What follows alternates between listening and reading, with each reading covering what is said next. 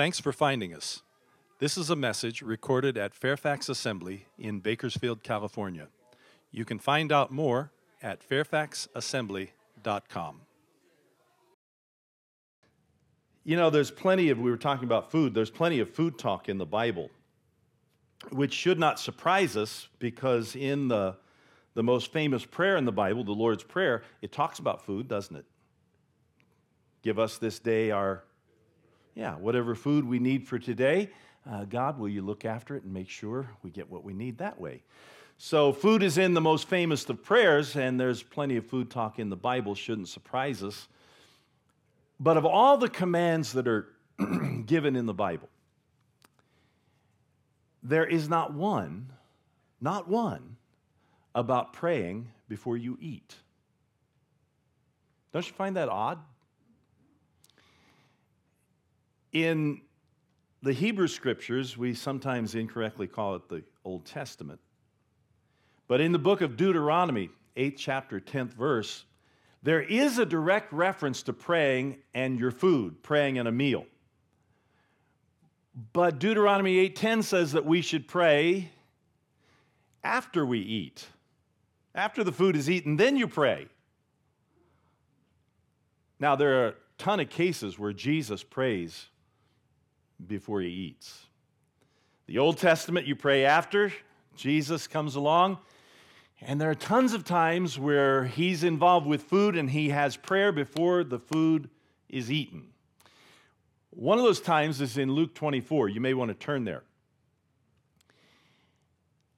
And it involves an appearance of Jesus after he is risen from the dead.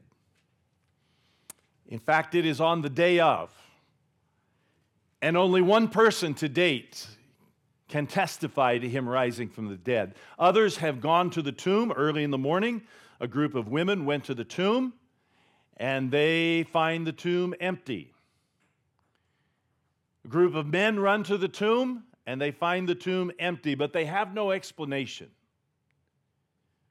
One of the women, Mary Magdalene, goes back after the hubbub has died down, and she finds Jesus.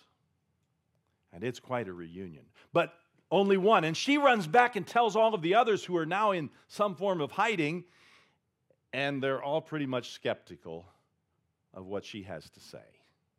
The tomb is empty, but we're not quite sure where the body is their story. But she knows. Well, it's that same night when even his followers are skeptics.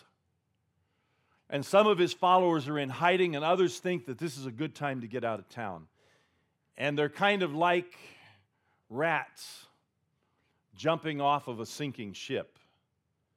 Because their fear is that what happened to Jesus may happen to them, and so it's a good time to get out of town. And we get a snapshot of two of them running away. They choose the unlikely time to travel, night. It wasn't a safe time to travel. There are no street lights, there are no flashlights, you're in the dark. And so they wait until dark to get out of town.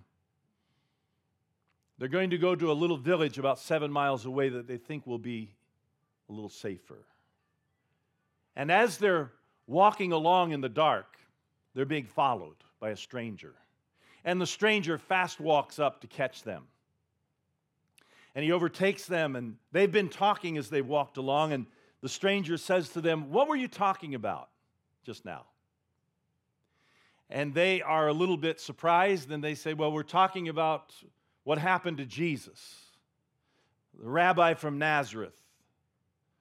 And he says, "What? What happened?" And they say, "Are you the only person in Jerusalem that doesn't know about what happened to him? That he was crucified and buried? That he was a great prophet and they killed him?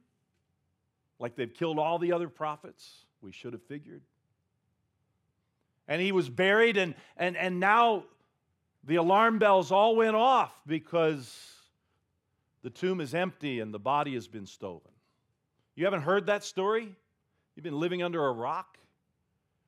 And so they inform him in thumbnail fashion of what has happened over the last few days.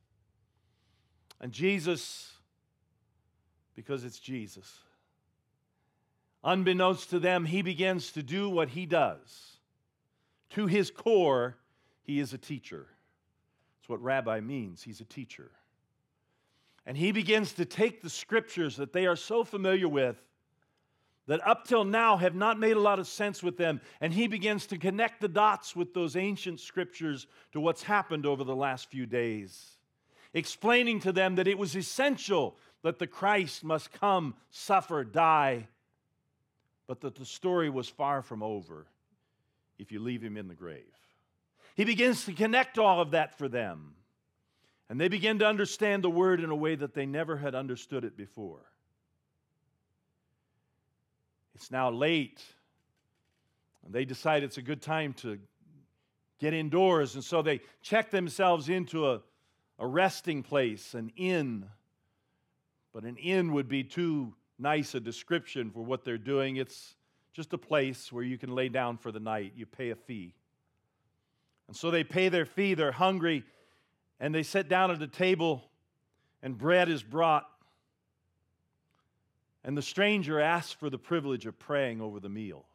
He breaks the bread, he prays. And when he finishes the prayer, it's like something has fallen off their eyes and they realize who this stranger is.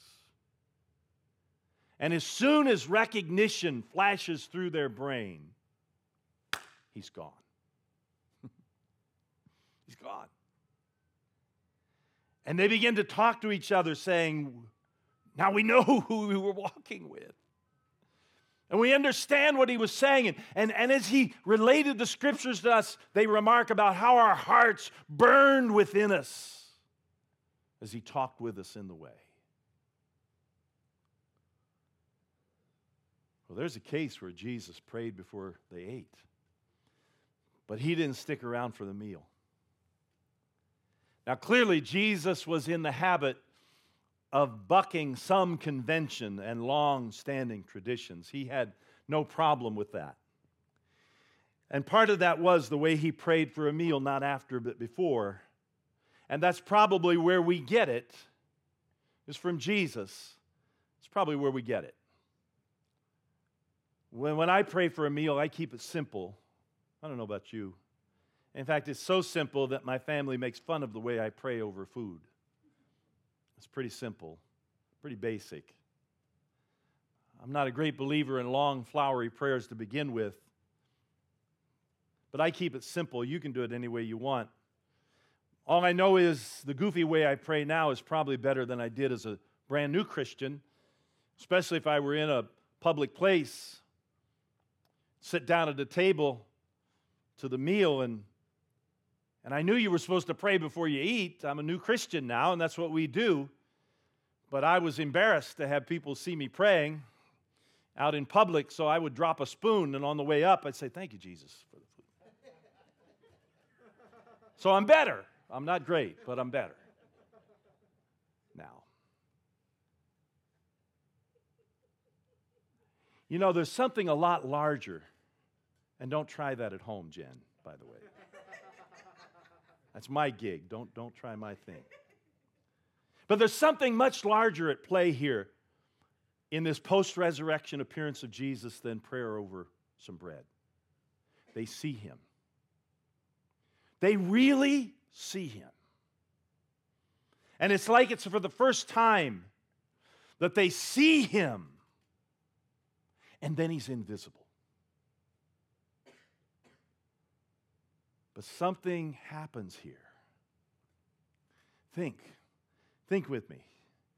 Having seen him, what can they now go and do to the end of their life? What can they, having seen Jesus, really seen him? He's not a stranger in the way. They've seen him alive after all that. What can they now go and do to the very end of their days that they could not do before? Think about it. They can bear witness. They can tell what they have seen. They can bear witness. Once that recognition of who he is and who they're dealing with and who's sitting across the table, once that recognition flashes across the synapses of their brain, this fast mind that we have, and instantly they recognize that the unthinkable is now reality, and they see him, and their eyes are finally open to who their new friend and fellow traveler is. When that happens, they assume a new role as witnesses. They can be witnesses. Now, more about that in just a moment. But for now, he doesn't have to be heard. He doesn't have to be visible now, because they can bear witness. That's why he's invisible right now. Because now, you who have been touched by Christ, who have seen Christ, you can now bear witness that he is alive. We'll come back to that in just a moment, but question for us is, do I see who is at my table? It says, when he had reclined at table, you know that they didn't do it like the painting The Last Supper, where all the guys collect on one side of the table. I've always wondered, why aren't they on both sides of that table? I think they were posing for the camera, is why. But in actuality, what they did is they would lay down at a little low table. Think really fancy Japanese restaurant where you have to take off your shoes. And when he had reclined at table with them, when he took his place, that's what the word says. So my question is, do we see who's at the table with us all the time? Do you realize how close? Do you realize how close you are to Christ? At any given moment, at every given moment, how close you are to Christ? He's not far away. Oh, we say one day we will be with him one day. But that's really another distortion when you think about it, that we've accepted, that one day we will be with him. It's distorted to the point that it's really mutilated what the gospel actually says, and that is that he is with us right now. Not one day. He's with us right now. He's living inside of us. Christ in you, the hope of glory. He's in you, and you're in Christ, and he's not far away. You know, yesterday, we heard some stories about yesterday, and there are more. But yesterday, waiting for the event to start where I was in the upstairs of the complex, and a young minister came up to me that I've helped along the way and helped with his credentialing and helped in different ways to get him started. And now he's pastoring. So now he's finding out what they didn't tell him in the book. But he came up and he was chatting. And he said, you know, I've been thinking about you, me, for a couple weeks. I said, why? He said, because I want to come and pick your brain now that he's pastoring. I want to pick your brain. I hate that phrase. It sounds painful to me. And on top of that, while he's picking around in there, he might uncover something that I intentionally buried and I don't want to be found. But he said, I want to come and I want to find out what you think is the most important thing. And I said, it's simple. I said, it's falling down simple. He said, will you show me? I said, I'll show you with the next person that walks up here. And then that fast, the guy walked up that had actually gotten lost. He was one of the guests. I could tell because he had a certain name badge on that he was a resident of the rescue mission, and he was there. The mission had given everybody that was a resident that would come to the event kind of a special privilege, and they got a little reunited with their family thing. And he had his little boy by the hand. And so he walked up and he was asking, he said, where can I find shoes? Well, he was totally wrong place. And I told him I really know where to find the shoes. It was outside somewhere. But I said to him, do you know why you're here? And he said, well, yeah, to get some stuff. And I said, no. I said, you're here because a long time ago, within the Father, Son, and Spirit, within God himself, they loved each other so much and wanted to show love to one another. And they thought the best way to do that was to come up with you. I said, you started before you entered this planet in the mind of God Himself because He loves you. And the guy stood there for a minute like somebody had hit him in the head with a brick and brained him. And then he said, thanks, and I said, good luck on finding the shoes. And he took the little kid, he hadn't let go of his hand, and he walked away. He said, did you hear what he told me? And I told the young minister, I said, that's it. It's that simple. Because the reality is, we are never far from Christ. The reality is that He's always at the table. And the reality is that He loves us more than we could ever know. Because our lives began not when we were conceived and not when we were born, but our lives began in the love of God Himself. And He's at our table all the time. But do I ever miss Him? Are there times when I feel like they did? It says He vanished from their sight. Are there times when I miss Him?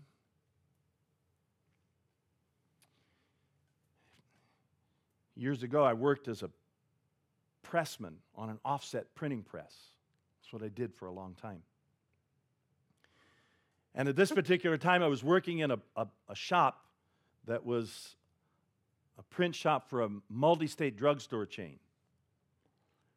And we printed all their material, all their ads, all their forms, all their everything. And I was working on the press one day. Now, an offset press is kind of a cool instrument. It's a cool machine. It works on the principle that water and oil don't mix. And you've got this watery solution that runs across the printing plate at the same time that you're hitting it with a roller that's got this very oily ink. And the water and the ink don't mix, and on certain places you get ink, and on certain places you get water, and on those places where it's water, it doesn't transfer any image to the paper, and on the places where it's inked, it does. It's really cool.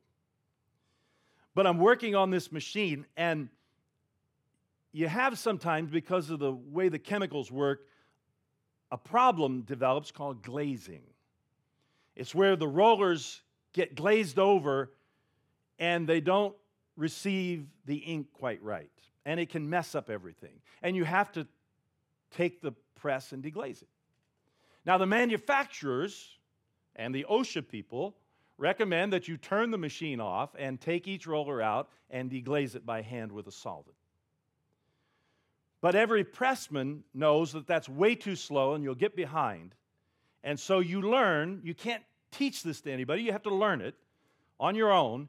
You learn to take a rag dipped in that solvent and hold it really tight and put just enough pressure on the roller as the machine is running at several hundred RPMs, and you run your hand back and forth across that. Too much pressure, you lose a finger. Too little pressure, and you're not cleaning it properly. Not recommended that you do this at home.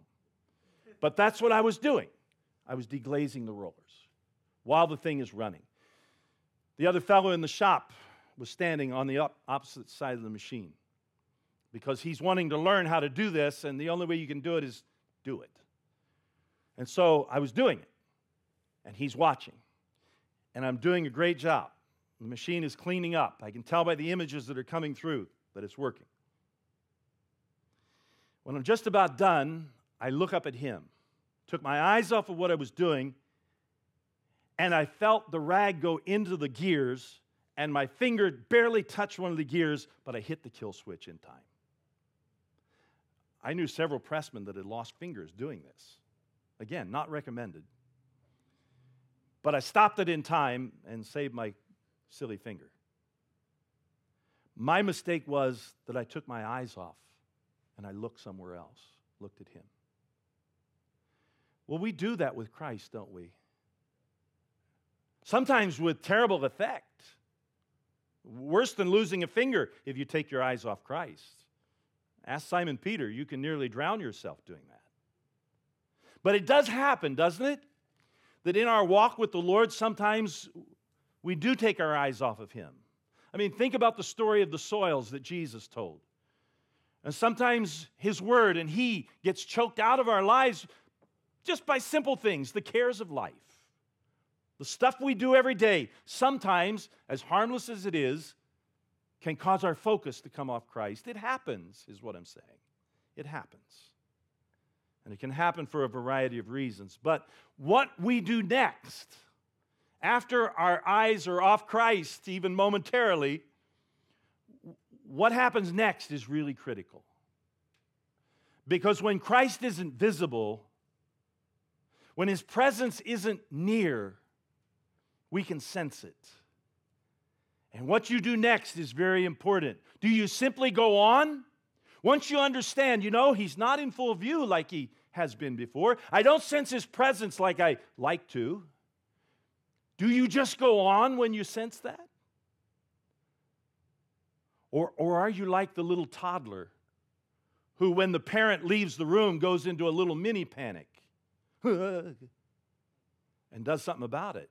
Squawks, does something about it. I mean, which do you do? What I'm asking is, when you're not always seeing Christ clearly, and it happens, what do you do? Do you miss Him? Does your heart ache because He's not in full view? It should, and if it does, then you will do what you need to do to get Him back in view. Do I ever miss Him? Yes, I do. But it's what I do next. It's what I do next. Now, what does the Word do inside of me? For these people that were walking along with this stranger, as he's talking and he's connecting the dots of Scripture, their testimony afterwards is, were not our hearts burning while he was speaking the Scriptures to us? We burned. As we came into an understanding, as we began to understand what the Word really meant about who this is that we've been dealing with. You got to go in the story back to verse 27 of Luke 24 to really understand what they're talking about, because they're referencing that trip earlier in the evening, and where it says, beginning with Moses. That's the first 5 books of the Hebrew Scriptures, beginning with Moses and with all the prophets. Wow, all of them. He explained to them the things concerning Himself in the Scriptures. That's what He did as they walked along, and that's what they reference after He disappears. Didn't our hearts burn as we walked along? And He explained all of that to us. What verses do you imagine He shared with them? It says He started with Moses, Genesis, Exodus, Leviticus, Numbers, Deuteronomy, and all the prophets. But what passages, what verses do you think He talked about as they walked that 7 miles? Maybe He brought up to them Genesis 3:15, where our first parents, after they have, by their own failure and by their own will, they have introduced the corrosion of sin and ugliness and dirt into our world. And they run and they hide, and He seeks them out, even in their fallen state. He seeks them out. And He tells the woman, our first mother, He tells her, all is not lost, because you will have a descendant. You'll have a seed. And that child will be bruised by the enemy that tricked you. But your child will stomp his head dead. That was some encouragement to her. Maybe that's what He shared with them. And maybe He showed them that, look, Jesus is the one who is the child to come.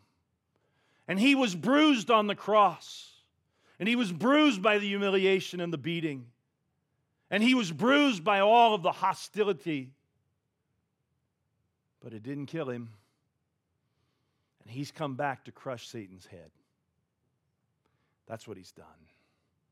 Maybe he shared that promise of good news with them and reassured them once again that in dealing with Satan, that Christ had also dealt with Satan's favorite ally, death, and He had conquered both.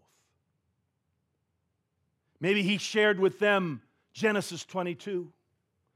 what's called the Akedah, the binding of Isaac, where Father Abraham receives specific verbal instruction from God to tie up his son and lay him on an altar of sacrifice, and there take his life and somehow please God with that kind of obedience. Maybe he reminded him of that story of how, as the dagger was coming down toward the boy's throat, that at the last microsecond the hand is stopped and another sacrifice is supplied, a substitute is found.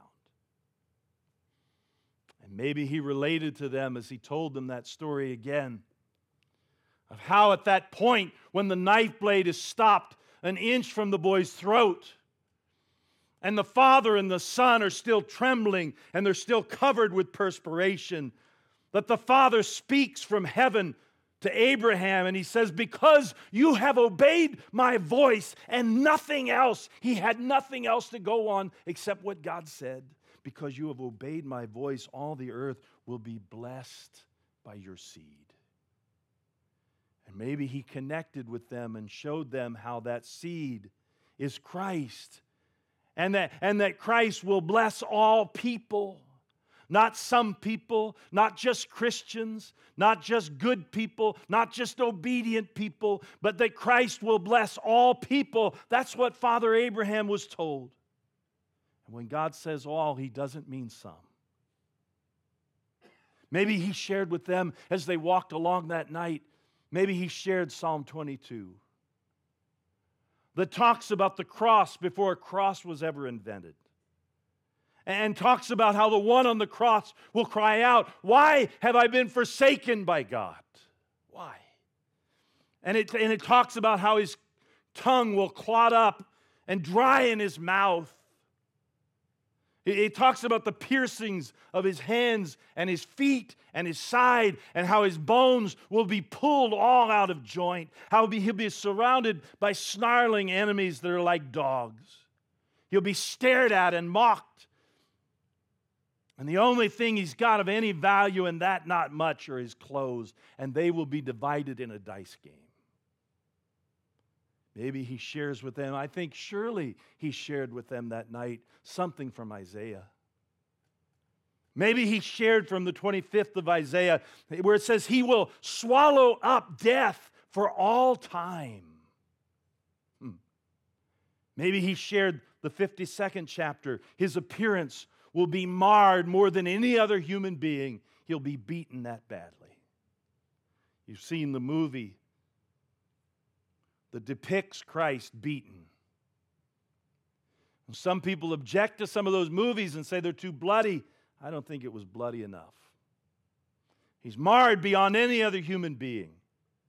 Maybe he shares with them Isaiah 53 that talks about how Christ will be despised and forsaken and rejected by everybody. He'll be a person of sorrows and acquainted with grief. And he'll be pierced for our transgressions, and he'll be crushed because of our iniquity. And like a lamb that's led to a slaughter, he doesn't even open his mouth.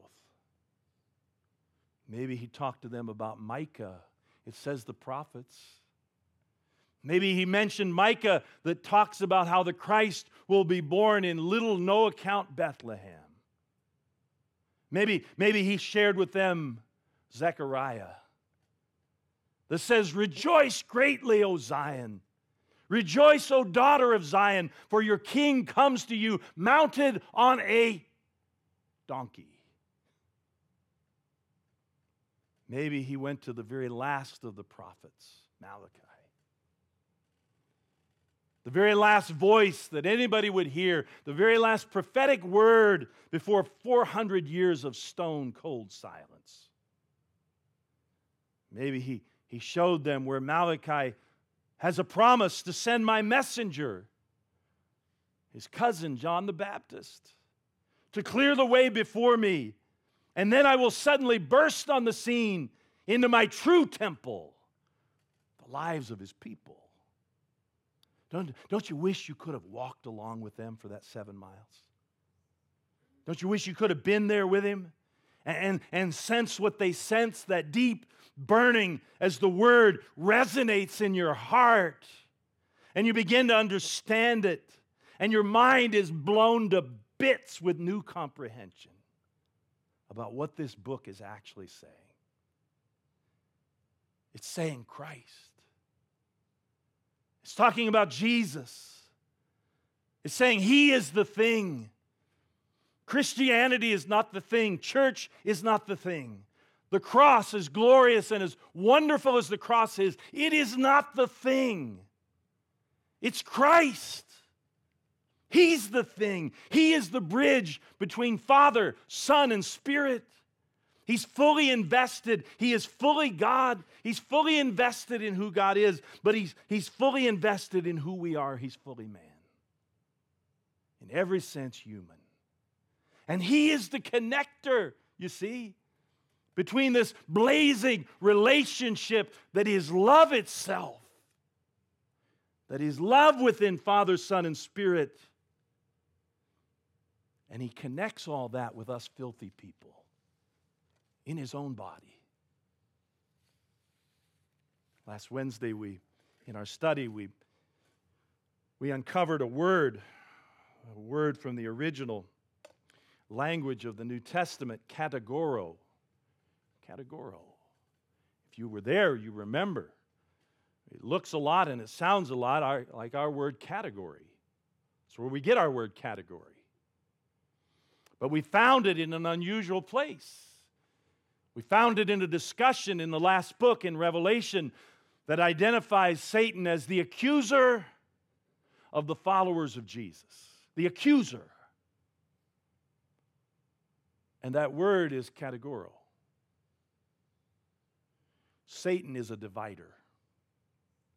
Satan's great work as an accuser is to divide people, to divide groups of people, and kinds of people, and colors of people, and nations of people, all kinds of false divisions that ought not exist. In fact, this book that we're studying on Wednesday, Galatians, talks all about how the walls in Christ all come down. And there are no categories. Because the problem with categories is it produces us and them, you see. And there is no us and them. It produces I'm right and you're wrong.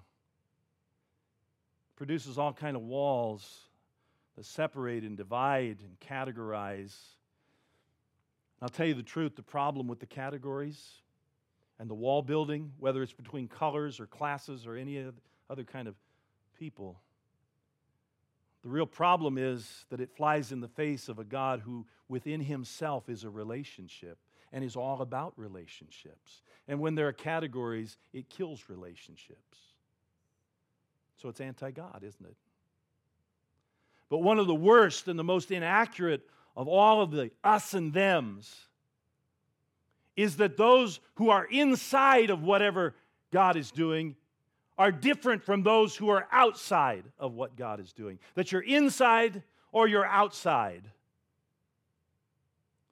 But isn't it clear that every human, every person that's ever been conceived, whether it's a Buddhist or a Hindu or a Sikh or an atheist or a skeptic or a Protestant or a Catholic or a clever evangelical or a backwater fundamentalist, whether it's a Mother Earth worshiper, that every human being are deeply loved by God,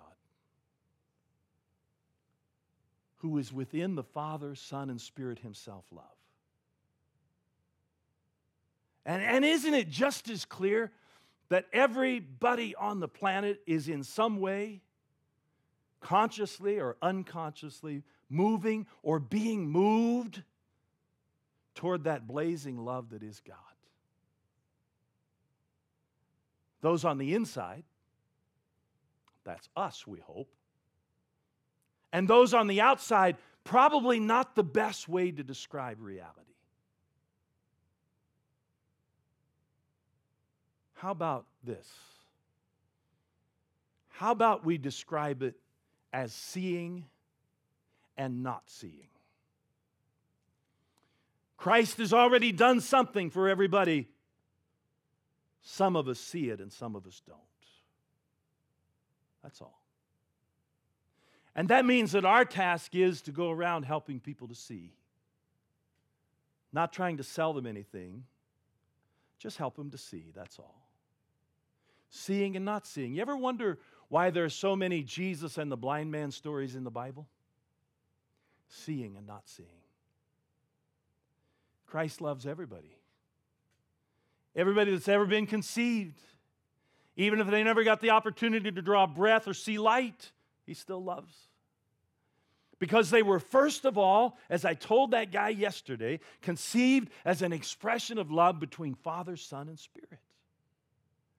And the great sadness is that so many have not yet begun to see that. There's so many within the walls of churches this morning that have not yet begun to see that. I don't think that the greatest mission field is Africa. I think it's our churches. But to see Jesus makes all the difference, doesn't it? Because in Him you see the love of God. That's what He is. You see the love within God, and you see the love that is God. You see that in Christ. And once you see Him, like these people across the table saw Him, once you see Him, you can't stop seeing Him in everything and everybody, and you become a witness. So is Christ invisible to some? He is. And you make Him visible because He's in you. He's in you. You've been listening to a slightly inspired message from Fairfax Assembly, a different kind of church in Bakersfield, California. Find out more at www.fairfaxassembly.com.